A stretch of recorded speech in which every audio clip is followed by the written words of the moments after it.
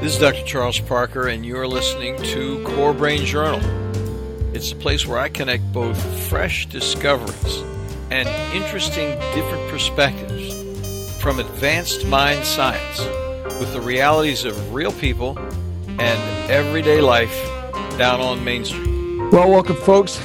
Dr. Charles Parker back one more time here at Core Brain Journal, and we have a highly esteemed guest today, an internationally prominent expert on cognition, one of our favorite topics.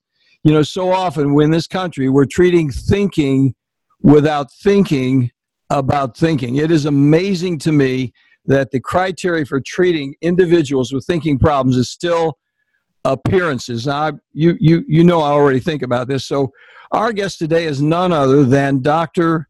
Ned Hallowell. And welcome, Ned. We're so happy to have you on board. Great to be with you, Chuck, and thank you for all you do. It's a wonderful thing. You're producing this podcast and writing your books and all the many contributions you've made. You're very kind. I mean, it's fun working together, even though it's a distant. You know, folks who don't know, 1994, Dr. Hallowell with Dr. John Ratey wrote Driven to Distraction. 1994 was the beginning of the change of the revolution in mind science, and Dr. Hallowell was one of the people who brought that to the American public and say, hey guys, we're missing a tremendous amount here. So we'll come back and talk more about his introduction in just a moment. First of all, I'm going to share with you a little word from our sponsors. You listeners already know how much we love the reality of data here at CBJ, and today we welcome our clinical friend and our new sponsor partner, Direct Health Access Laboratory. With over 3 million studies, they are deep leaders of experience with the big picture of measuring, for example, methylation, cryptopyrrole, and copper challenges. They have a global service with a molecular focus.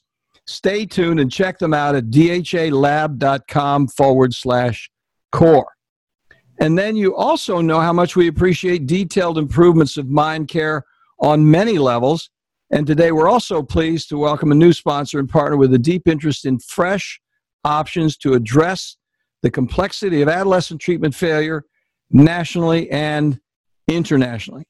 For 80 years, the nonprofit Barry Robinson Center teams in Norfolk, Virginia, provide residential care on an evolved, family, interpersonal, indeed global level. They're TRICARE friendly. Take a look at their website, barryrobinson.org/core. You can see that's BARRY Robinson.org/core. Now, let me tell you a little bit about Dr. Hallowell.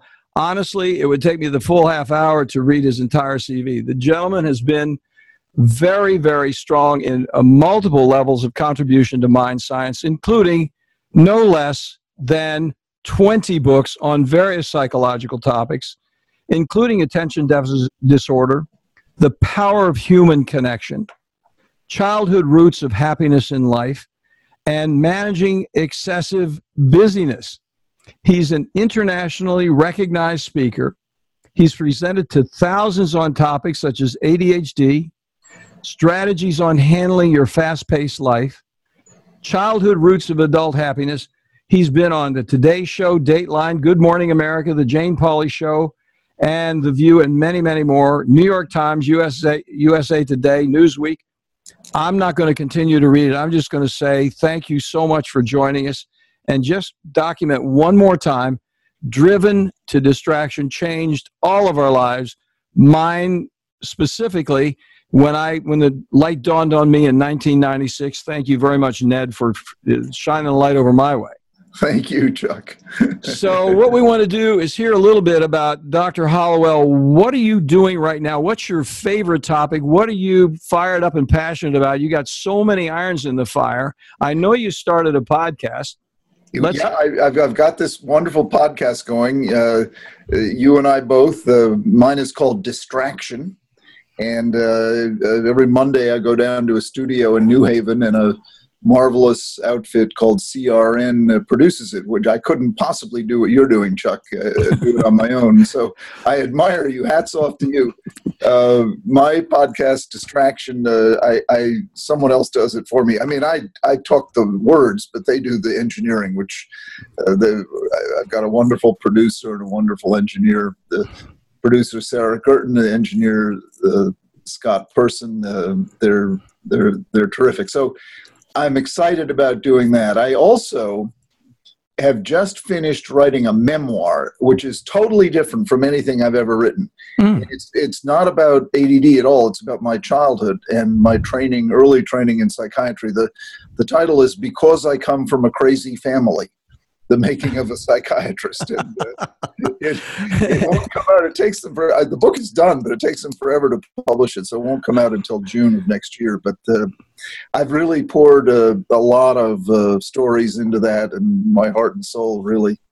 And now I'm embarking on a new book. It's been over 10 years since Delivered from Distraction came out, so John Rady and I are doing the third in our series of distraction books, and that'll come out sometime in 2018. So I'm collecting stories for it, and John is collecting theories, and we have our collaboration down pretty well by now. John is a great guy. I mean, you guys are a pair. You must have a great time putting it together because you have such interesting perspectives. We do. We really do. And I'm lucky he was my chief resident, so in psychiatry. So we go back all the way to 1979. And we've become wonderful friends in the process. And it's been a terrific collaboration. Sort of like Gilbert and Sullivan, I guess. Well, what happens with me, Ned, one of my pet peeves is this whole thing about cognition and thinking. And it's amazing to me how dysfunctional we are regarding dealing with brain function as a means of understanding human beings and the complexity of the human mind. I mean, we skip this over all the time. And one of the things I'm concerned about, and I make a clarification about this with every evaluation I do, is a person said, well, are you telling me that I have attention deficit disorder? And I said, well, I look at attention deficit disorder as sort of the stepchild of executive function. It's the visible person, and it's the child that's out of control, or in some ways more visibly out of control. They don't have to be hyperactive, of course. But executive function is a larger picture where we see individuals who have really cognitive disarrays going on that are not overtly visible, and yet they're suffering with them throughout their lives. And I know you're an expert on that. Would you like to address that point at all? Oh, yeah, very much. I mean, what's cool is we're discovering more and more, as you know, I don't think of ADD as a disorder. I think of it as a trait. And if you manage it right, it can become an asset. And if you don't, you can end up in prison. So it's a very interesting two-edged sword that has advantages that go with it and significant disadvantages. And one of the disadvantages that John and I have been talking about is this thing called the default mode network. And I'm so excited about this because it explains so much. Let me take a minute and explain it. So when you're engaged in a task, there are 4 regions of the brain that light up, and you can see this on fMRI. So this is not theory at all. And what activates is called the task positive network, the TPN. So when you're engaged in a task, that lights up and you're swimming along and you're functioning well.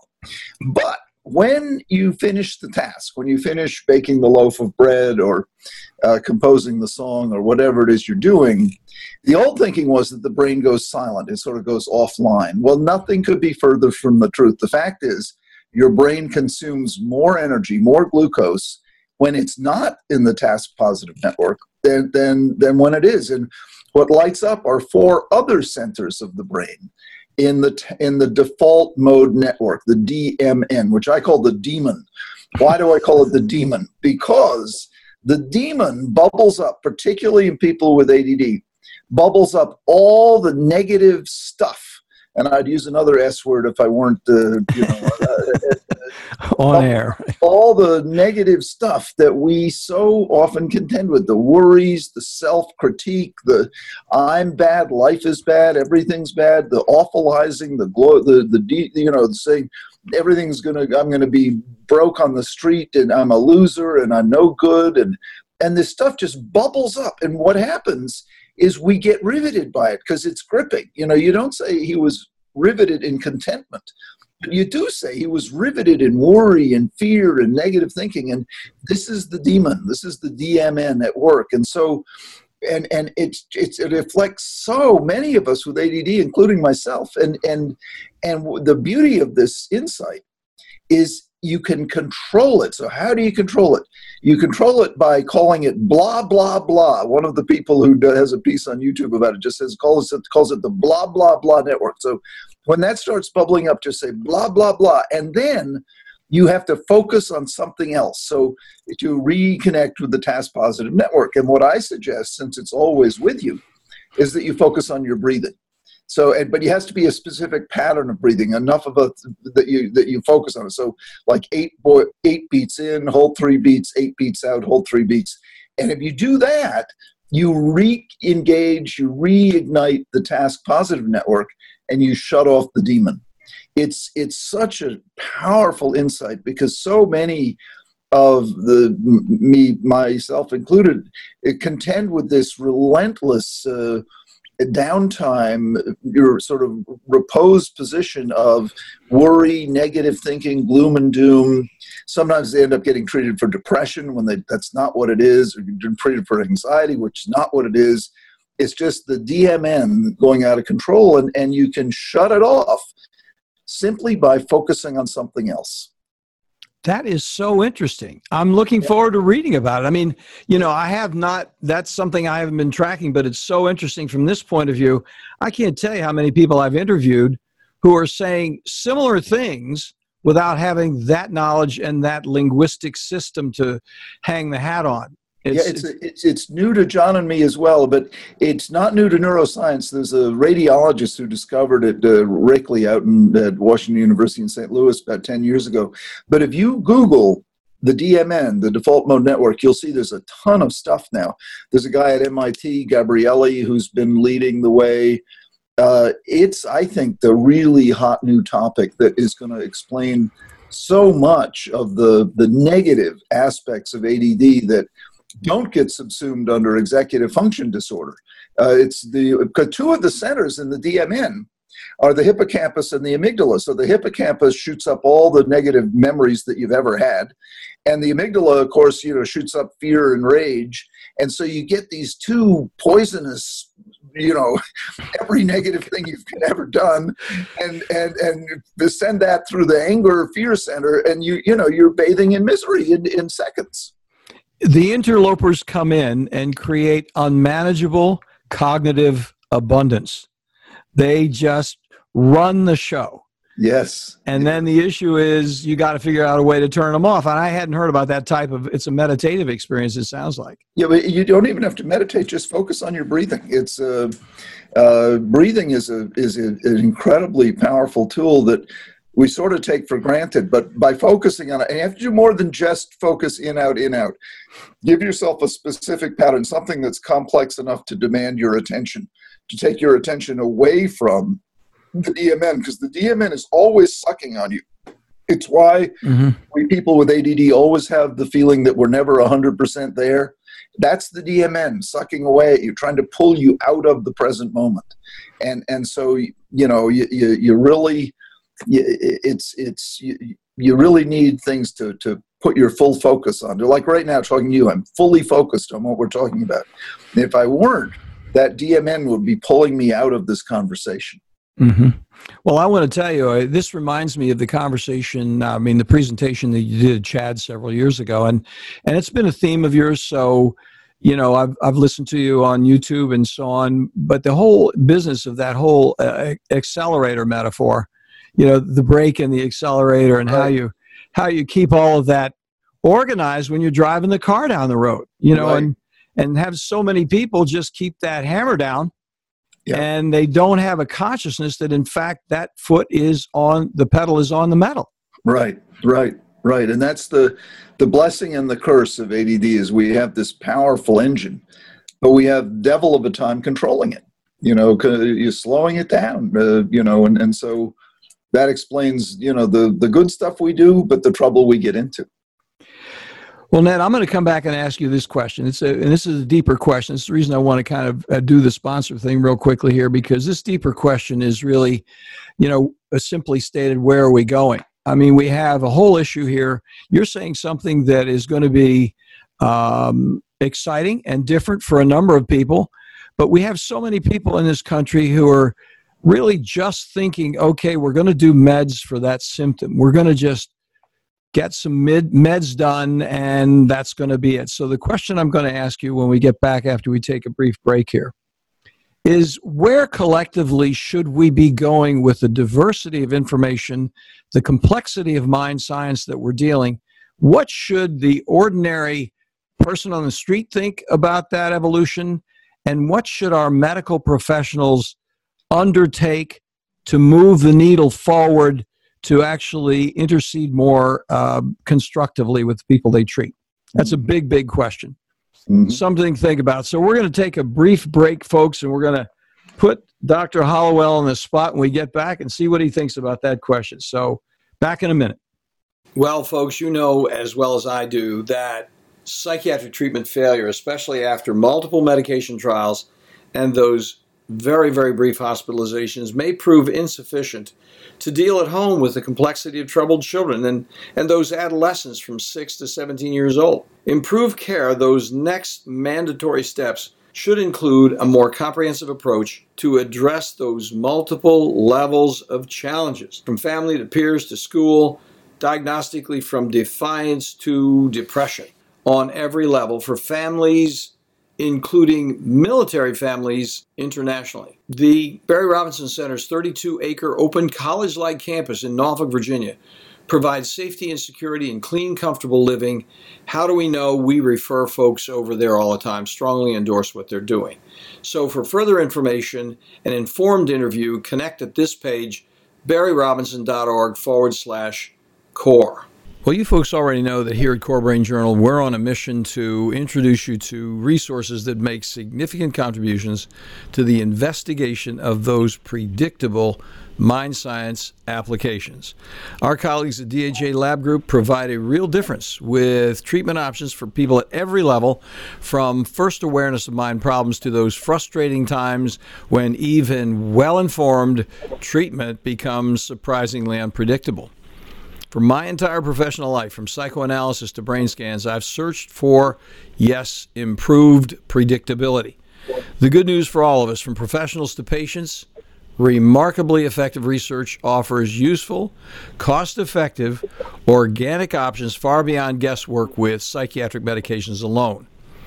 DHA lab tests measure unbalanced biomedical details through easily available testing, now available globally for a variety of molecular answers from, for example, methylation, copper, and cryptopyrrole challenges.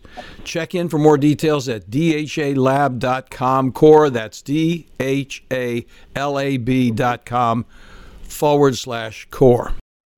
Well, here we are back, folks, and Dr. Hallowell, the simple statement is that what do we do about it? Part of what you were talking about there is something we can do about it. But I think in a certain way, and one of the reasons it's such a pleasure talking to a guy like you, because you've got such a diversity of information, so your deep knowledge. The next question is, there's a science that we're trying to move forward, and yet there's also a translation of the science down to the public, which is why you're doing your podcast and why you're here on mine, because we're both trying to make something happen with the public. My own feeling is, and maybe it's stated a little more easily, if the public understands what's going on, I think they're going to contribute significantly to the evolution of mind science. I think we medical professionals are really stuck in an outdated mode of dealing with the complexity of this problem. What are your thoughts about that? Yeah, I mean, the more we can educate the public, the better off we'll all be. There's no field of medicine where implementation lags behind the science more dramatically than in mental health. We know a lot more than we use. we know a lot more than the public accesses. And part of that is because, centuries, millennia of stigma make people afraid of it. Part of that is because there are irresponsible people, writing scary tracts that scare people away. And part of it is just that, in this information age, it's very hard to separate what's true from what isn't true. But the good news is most of what we know is really useful. The bad news is people aren't using it. So isn't that's so true? My motto as a clinician, and you and I are both clinicians, we actually see patients, we don't just theorize, is whatever works as long as it's safe and it's legal. So fortunately, we have a lot of tools in our toolbox. There's a lot of interventions that work. And around ADD, the one that leads the way is the one that people fear the most, namely medication. The medication happens to be, when it's used properly, very safe and very effective. But most people think, oh my God, no, it's terribly dangerous and it's overprescribed and you're going to get addicted and you're going to become psychotic and all this kind of scary stuff that, now the future, I think the future lies in non-medication interventions, but we're not there yet. We're getting there. And certainly, the mainstays of the non-medication interventions have been with us forever. Exercise, diet, sleep, meditation. Those have always been with us, and they're extremely important. John Ratey wrote a whole book about the power of exercise in the brain. So for sure, we have very reliable non-medication interventions. But in terms of what you go to a doctor for, the medications are very safe, very effective, and a true godsend as long as they're used properly.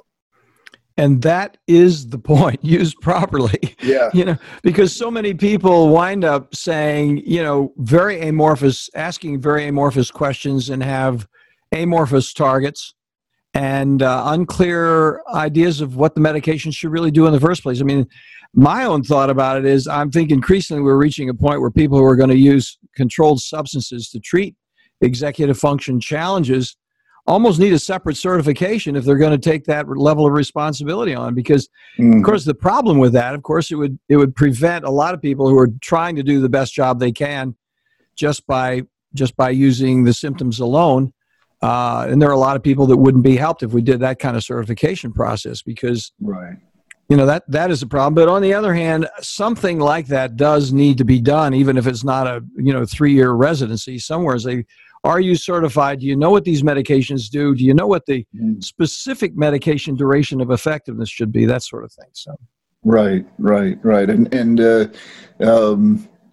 again, obviously, it always comes back to education of the patient, of the doctor, of the family, and a respect for the power of these medications, so that they're not used willy-nilly and without proper supervision. Some of these people ask me, do you believe in Ritalin? And my answer is, it's not a religious principle. It's a medication, and when you use it right, it can be wonderful, and if you use it wrong, it can be horrible. So unfortunately, medication in ADD becomes sort of a hot button issue, and all kinds of emotions come into play when what we really need is the cool light of science. Well, I think you did a good job with that when you had the business book. I don't recall the title of it right now, where you were talking about executives and how their performance levels really were, they weren't hyperactive. They weren't standing on their desks. They weren't throwing pencils at each other. But they had a certain measure of inefficiency based on executive function challenges. I think that was a very interesting contribution because it takes it to the public in a much more utilitarian way. Because the number one request executives have these days is not for new strategy, new marketing, new tax, what have you. It's increased focus. How do we deal with the information overload, with the age of distraction that we live in? How do we retain focus and operate at our best? Tim Armstrong, who took over AOL, and AOL combined with Yahoo and Verizon, huge company, is very open about his having ADD himself.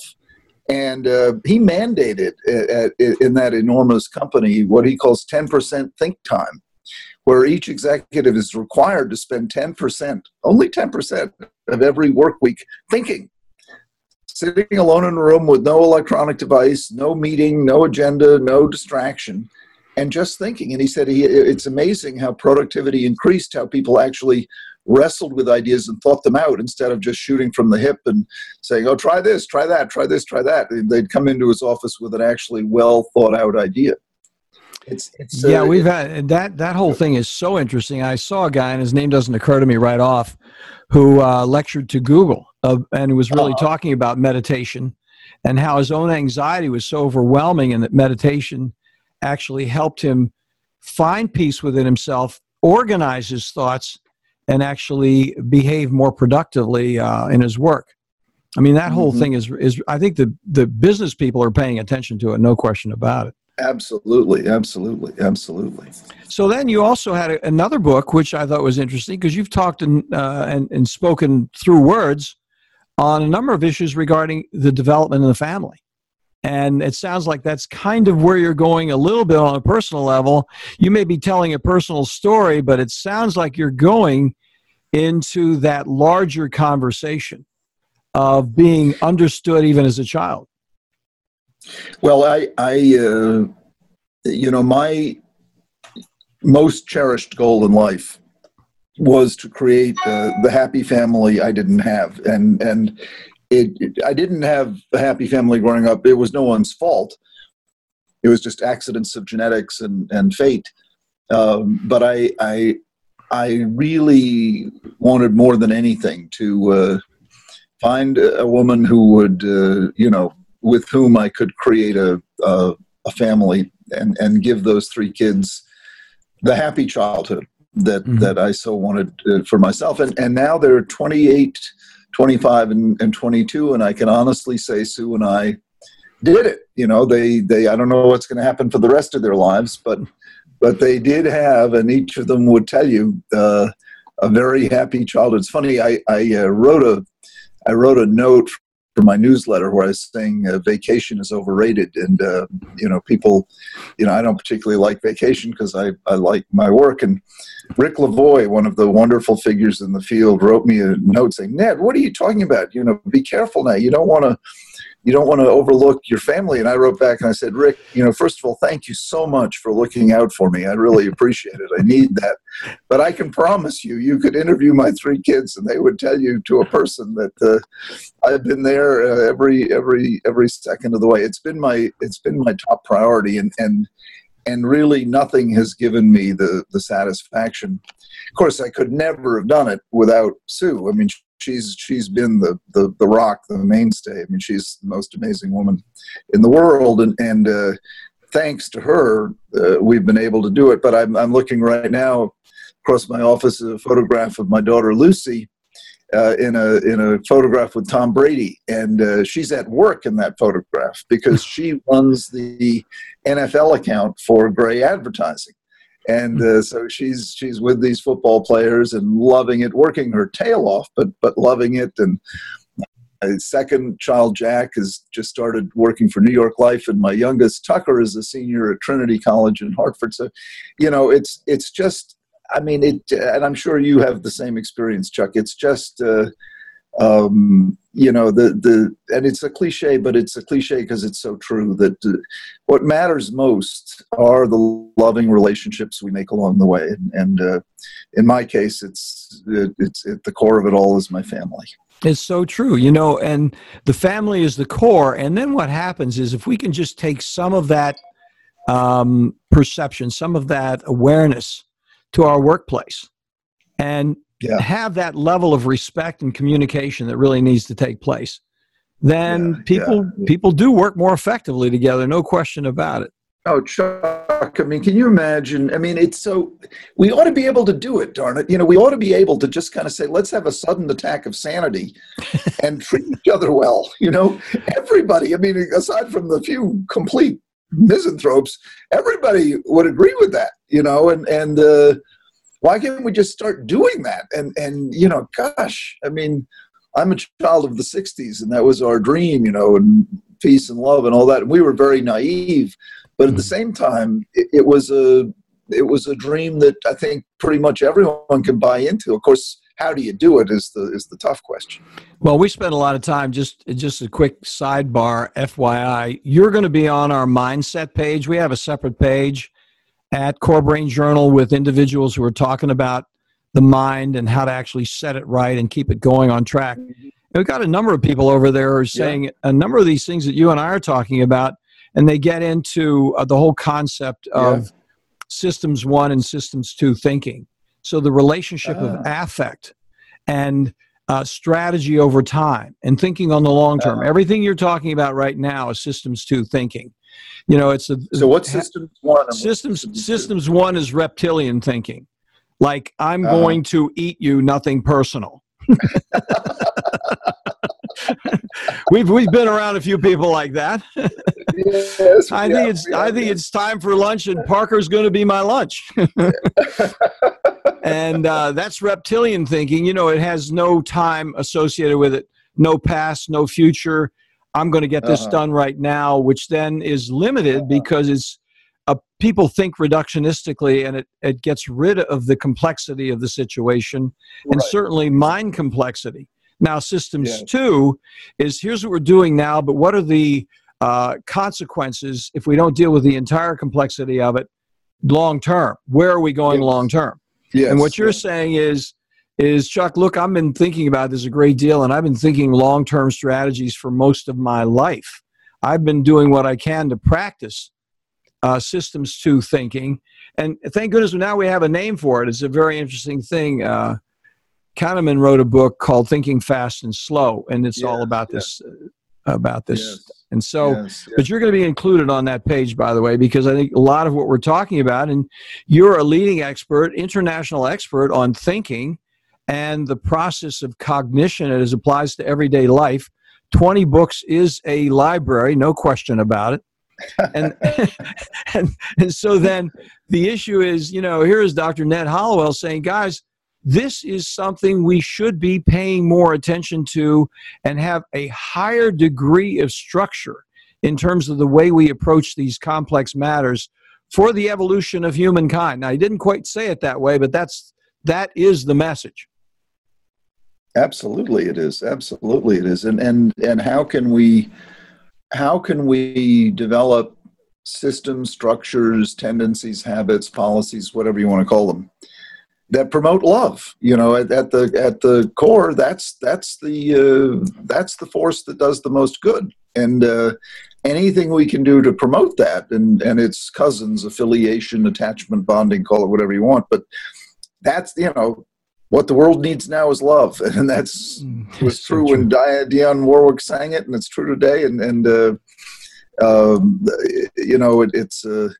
It's a tough sell. Love is a tough sell. I'm not exactly sure why, but I wrote a book about forgiveness, and it didn't sell all that well. And it was called Dare to Forgive, and I often thought if I really wanted to write a bestseller, I should write a book called Get Even. That would walk off the shelves, Ned. Fly off the shelf. Get even. Get even. How to get even. Here is how you can get even. Okay. Get even and stay out of jail. Yeah, right. Ned, I have so much enjoyed talking to you. I'm looking at the time because I know you got a hard ending here. We got to get you done. So I think we need to close a little bit. We've covered a number of points. Listeners, I'm going to have the references to Dr. Hallowell's books on the show notes. The links, I think we're going to have the link to his podcast. I need to get over and listen to it. I've just been so busy I haven't listened to it, and I apologize for that, but I think it's going to be do you do interviews over there, or what happens? Or is it mainly your thought about what's going on? No. They're all interactive. It's all interviews. I did one yesterday. We went to an animal shelter, and I interviewed some dogs. So they woofed at you, huh? No, it's all interaction. We should have you on the podcast. It would be fun. One day it'd be fun. It'd be fun to have you ask me questions. So where would you, in closing, what are a couple sites that you want to make sure that people go to? Thank you again for being on. And so let's close with where we can go to connect with you. Well, I'd love you to go to my podcast, distractionpodcast.com, and feast your eyes on that. And, of course, my website is just drhallowell.com, Hallowell.com. Also, just to a website that I'm intimately involved with, an incredible free resource called understood.org, just a wealth of incredibly valuable information, very interestingly presented, aimed at parents of children who have learning differences. So those are a few sites that I'd love to direct people to. Well, and you folks need to know, I didn't say it in the intro because there was so much to talk about, but Dr. Hallowell what do you have, 4 clinics around the United States that are that you run? Go ahead and you want to mention those? Sure. One outside of Boston in Sudbury, Massachusetts, which is where I am right now. One in Manhattan on the Upper West Side, which is where I'll be tomorrow. And then one in San Francisco, which is very small, but hopefully growing. And then another one in Seattle that's run by a wonderful woman, Leslie Todaro. And so we hope to expand beyond that, but that's a start anyway. You're doing such a service. Well, as Dr. Hallowell, we appreciate what you're doing, appreciate your input. Thank you for taking the time today and spending the time with me and with our audience. Really appreciate it. Thanks a million, Chuck. It's been a real pleasure. You have a good day, buddy. You too. Take care. Bye. Thanks for listening to Core Brain Journal. We're working every day behind the scenes to bring you reports that connect research benches with those street trenches. Here we share the complexity of mind science because, as you know, details really do matter. One of the most pervasive, misunderstood challenges is how commonplace medications, like those written for ADHD, are used so regularly without clear guidelines. If you think you'd like more specifics, take a minute to download my 2-page PDF packed with video links and references on the absolute essentials of how to start ADHD medications. They're easily available at corebrainjournal.com/start. Thanks for listening. Do connect and stay tuned. Together we can make a difference.